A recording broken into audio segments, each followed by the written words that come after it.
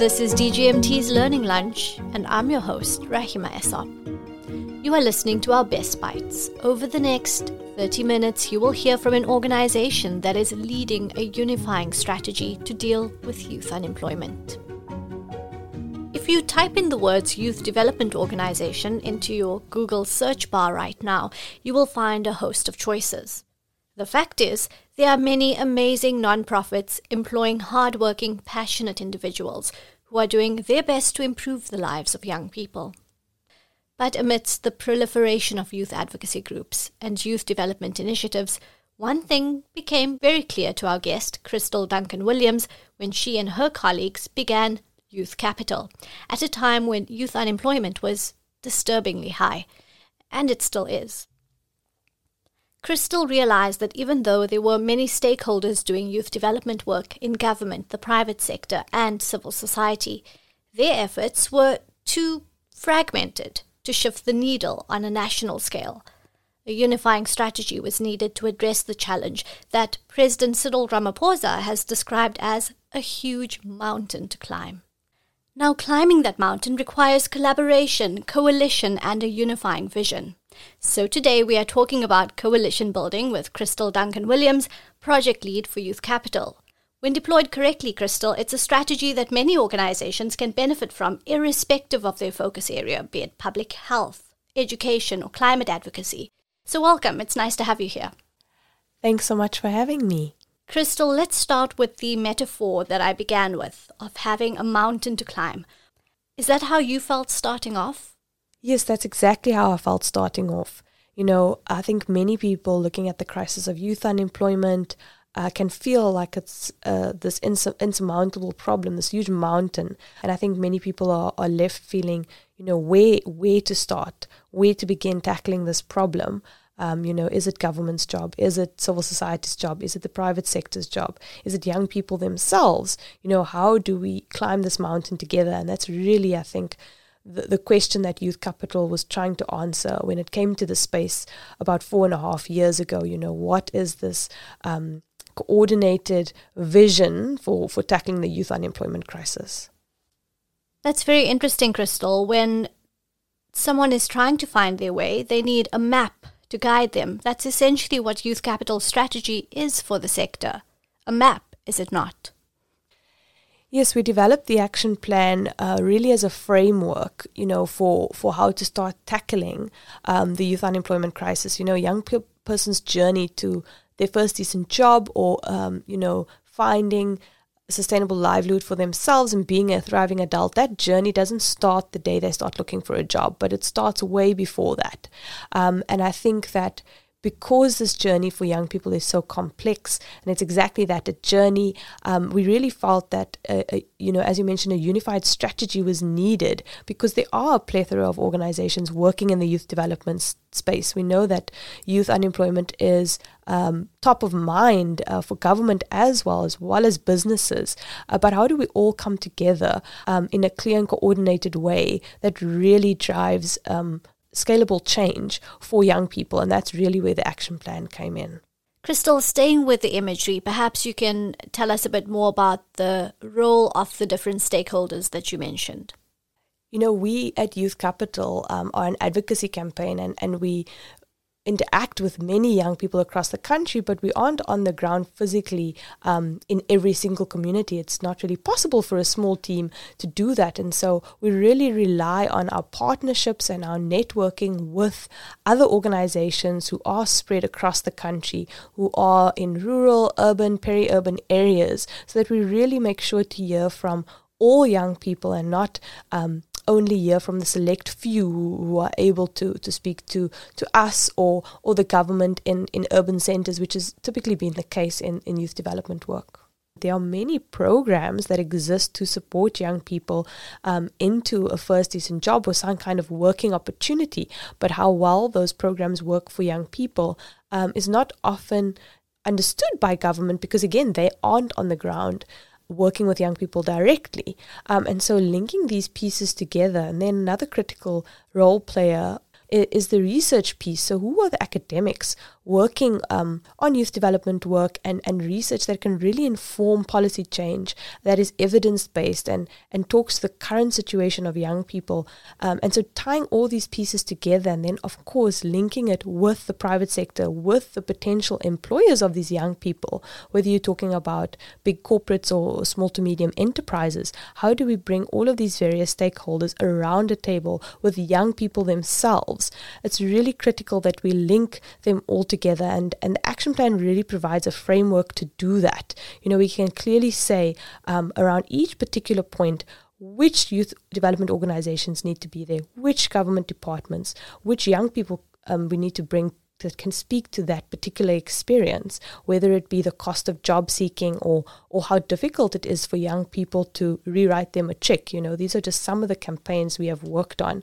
And so this is how we can start bringing these stakeholders together and leveraging their strengths and their resources to really drive change for young people.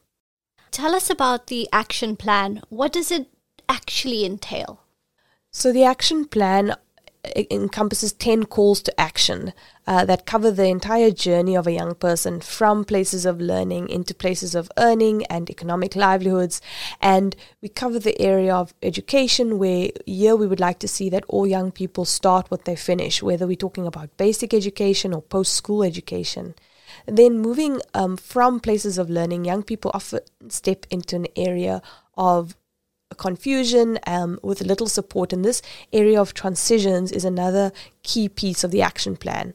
And finally, when we look at finding a job or an earning opportunity, we know that the economy is in a dire place, and Youth Capital isn't putting forward any grand ideas about economic reform, but what we are saying is, how do we look at the existing earning opportunities for young people, their volunteer opportunity, their hustle, their attempt to start their own businesses, the public works opportunities that exist, and tax incentives by the government for businesses to hire young people. How do we look at these existing opportunities and make sure that they really work for young people and that these opportunities are a stepping stone into a career path for young people? And so, 10 points that cover these very large areas, but we hope that really succinctly put forward ways to tackle that, whether that be ensuring that young people get certificates for the things that they complete, whether that be bridging the information gap between employers and employees, or looking at public works opportunities and understanding how they can work better for young people and set them up in a way that enables them to take an informed next step when those short-term opportunities end. I want to pause here for a moment, Crystal, because as I mentioned and as you mentioned, there are many youth development organizations in different communities doing phenomenal work to uplift young people. I spoke to Harambé's Chief Impact Officer, Sharmi Suryanarayan, about how she sees Harambé's role in the sector.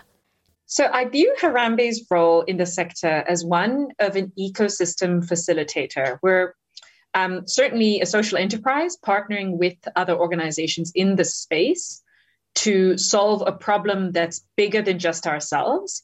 I mean, even the word Harambé, when we were founded, means we pulled together. So we see our role as an ecosystem coordinator in partnership with government, with the private sector, and with civil society organizations like Youth Capital to shift the system to help address this really complex, critical challenge of youth unemployment. So for us at Harambé, we believe that it's not what problem we are trying to solve as Harambé alone, but what actually needs to get done. And that could include many organizations, and Harambé is one of many. And it's critical that we actually work in partnership. For example, as part of the National Pathway Management Network, and the Presidential Youth Employment Intervention, but really importantly, with a range of stakeholders in the space across government, private sector, and civil society.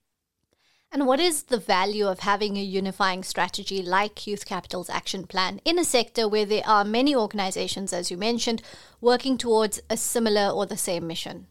So what I really love about Youth Capital's action plan is that it is incredibly simple, it is incredibly compelling and clear, and it is very youth-friendly. So, you have an action plan that is sort of designed in the language of young people, certify us, catch us up, etc. And I think that allows us to have both the language with which to describe the goals that we're working towards, but the simplicity of what the goals should look like. I think that it allows many organizations to rally behind that. So, for example, Certify Us, whether it's through Second Chance Matric or any other kinds of degrees that are actually relevant for the market and the economy, it is very simple and clear that young people want to be certified, and the certifications that matter, for example, Second Chance Matric, can make a difference. And we actually have a really productive partnership between Youth Capital and Harambee on the Second Chance Matric that is evidence of this. So for me, I think the value of the strategy is that it's simple, it's clear, it's compelling, and it's youth-friendly. Do you have any success stories to share that were a direct consequence of coalitions or partnerships in the sector? Absolutely. So I think there's lots of success stories in terms of how partnerships can bring about success. I'll talk about two with Youth Capital in particular around the action plan with the Second Chance Matric, where we've distilled information to make Second Chance Matric more accessible to young people. Harambee's work shows that you actually need to meet young people where they are, not where you imagine them to be. And Youth Capital has definitely pushed that forward. So we had a working group to build an FAQ page.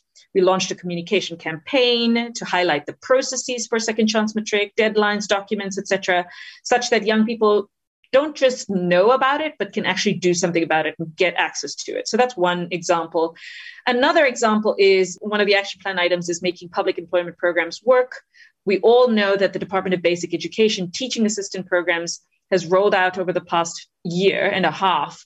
And we've partnered extensively with Youth Capital, not just to ensure that young people are matched at scale to these programs in very many schools, 26,000 schools across the country to be exact, but to also evaluate the success of the programs and to see, are young people actually benefiting from it? So I would say that those two are concrete examples of coalitions and partnerships with Youth Capital. There are many partnerships across the board that Harambee engages in with many other organizations, including, for example, businesses, to say, how do you promote job creation that is inclusive, that it isn't setting up new barriers for young people to enter work, like within the global business services industry, such that when young people are able to find a job, they actually get a job because there aren't unnecessary qualifications or requirements that impose barriers to them getting those jobs in the first place. We were just listening to a representative from Harambee, an organization that is part of Youth Capital's action plan. Crystal, let's get into the detail of the practical work here. How do organizations plug into the action plan? So the action plan is on Youth Capital's website, and anybody can go on the website and read more about it. And then there's simply a Google form that organizations can sign to endorse the action plan. And there are 10 varied points, as I think we've made clear already, covering very different areas. And we don't imagine that there are many organizations out there tackling all 10 points. But what we really want is for organizations, even if you just resonate with one call to action within the 10, that you sign onto the plan. Once you've done that, Youth Capital then has your logo on our website, which links back to your website. You also get a little part of the action icon to put on your website. And what it now means is that Youth Capital has a database of organizations and individuals who are working across the various 10 points. So when there is a conversation happening that is relevant to a particular point, we can quickly bring people around the table who we know are working in that area. And sometimes, those might be very unlikely partnerships, people who maybe have never met each other but actually are working towards a common goal. And so then we see our role as really a coordinator of the organizations who are doing the work. I'm going to pause there, Crystal, because you made a very interesting point that relates to a conversation that I had with Sandiswa Gwele from the Ukhanyo Foundation. Unlike Harambee, Ukhanyo is much smaller, and it supports young people to prepare and pass the Second Chance Matric program. I wanted to better understand what Sandiswa and her team at Ukhanyo were getting from the action plan, and this is what she had to say. One example of the benefits of working with Youth Capital is that I was introduced to the Department of Education, the director of Second Chance Matric program. And I'm starting to have that relationship as Ukhanyo Foundation.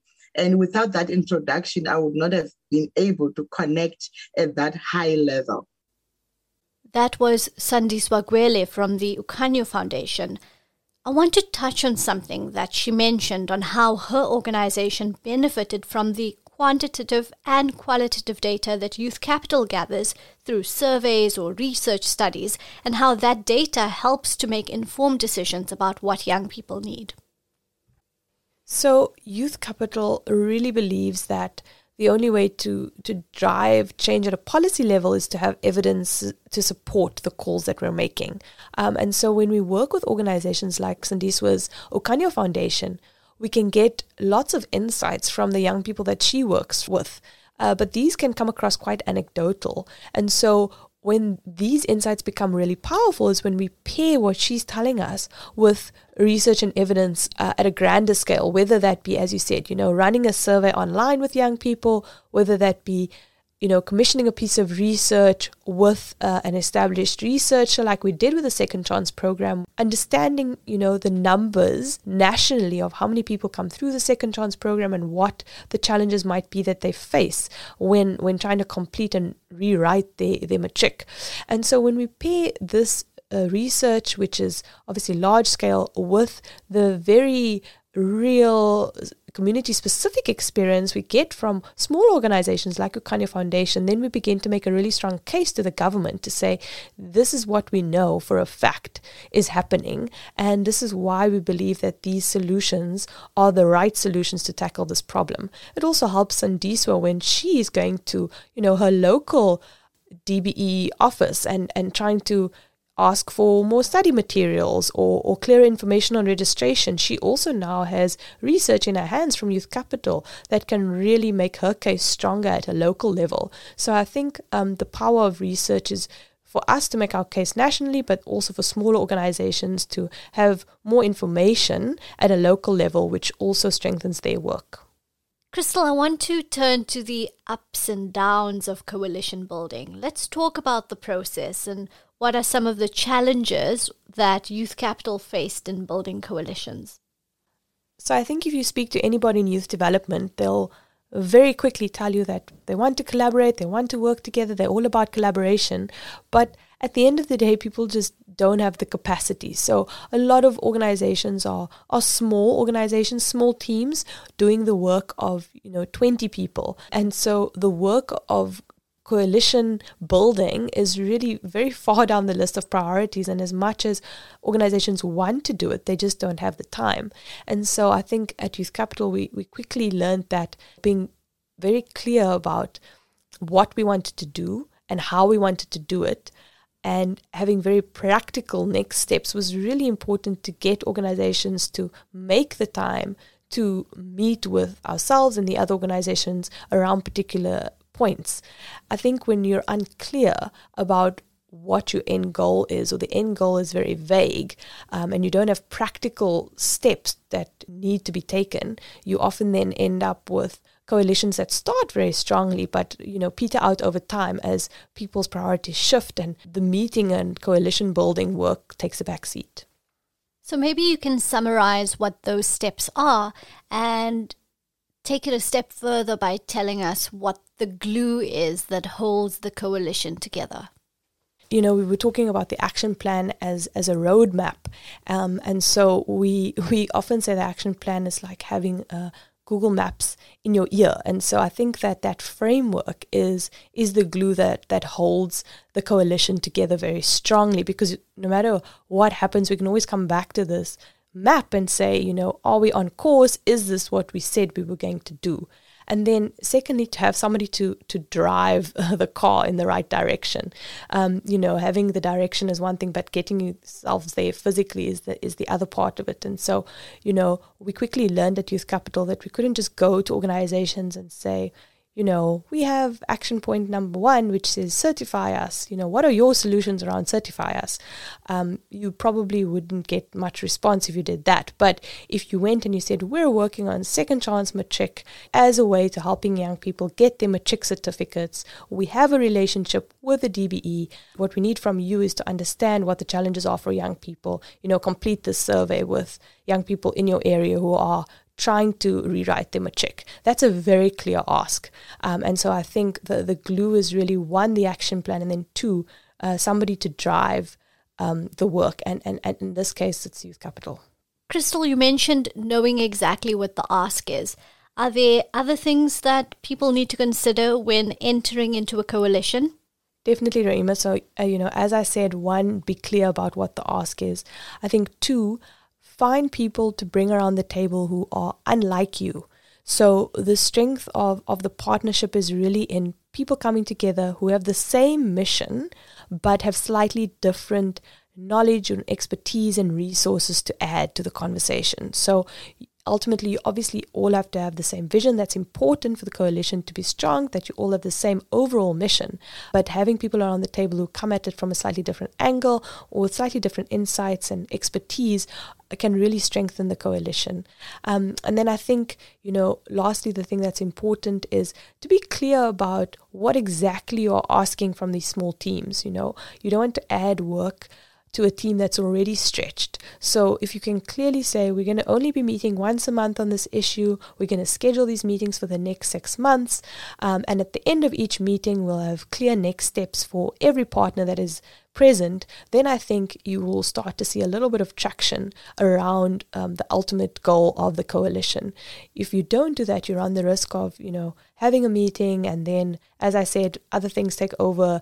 What was said in the meeting gets forgotten or gets lost, and then you don't really build any traction. So, having a clear mission and purpose for the coalition, bringing people around the table who are different and unlike yourself, and then lastly, making sure that you are clear about the time requests that this coalition will need, and also practically what each organization has to do, on a month-to-month basis between the meetings. Thanks, Crystal. So tell us, what's next for Youth Capital? So I think Youth Capital in the last 4.5 years has really figured out, how to bring together the experiences of young people with all these different stakeholders. And so I think Youth Capital is going to continue to shine a light on the things that aren't spoken about. We'll be talking about social connectedness and how important that is for young people. We'll be engaging a bit more with the business sector and understanding employers and their challenges with hiring and retaining young talent. And we'll continue to do work on the Second Chance and public works programs as we've done before. So I think we really will continue to build coalitions around the various action points and making sure that the decision makers who have the ultimate power to change the systemic problems are hearing from us and our partners and are really influenced by our insights, our research, and our experiences. Thanks, Crystal. That was very insightful. And I want to take a moment now to summarize the main points of this conversation. You mentioned that it's important to be clear about the ask when initiating partnerships. Partner with people that have the same mission as you but bring something different to the table. And finally, be clear about the terms of the engagement so that everyone knows their respective roles and responsibilities.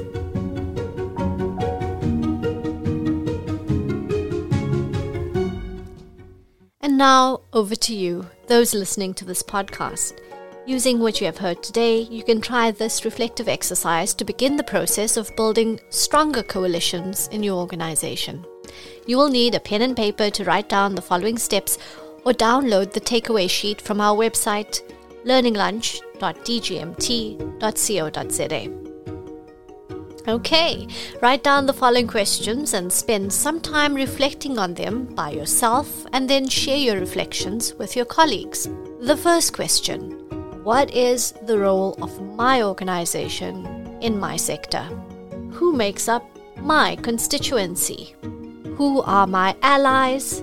And are we doing the same or similar things? How can we complement one another? And what will it take to forge a partnership? This has been DGMT's Learning Lunch with me, your host, Rahima Essop. Until next time.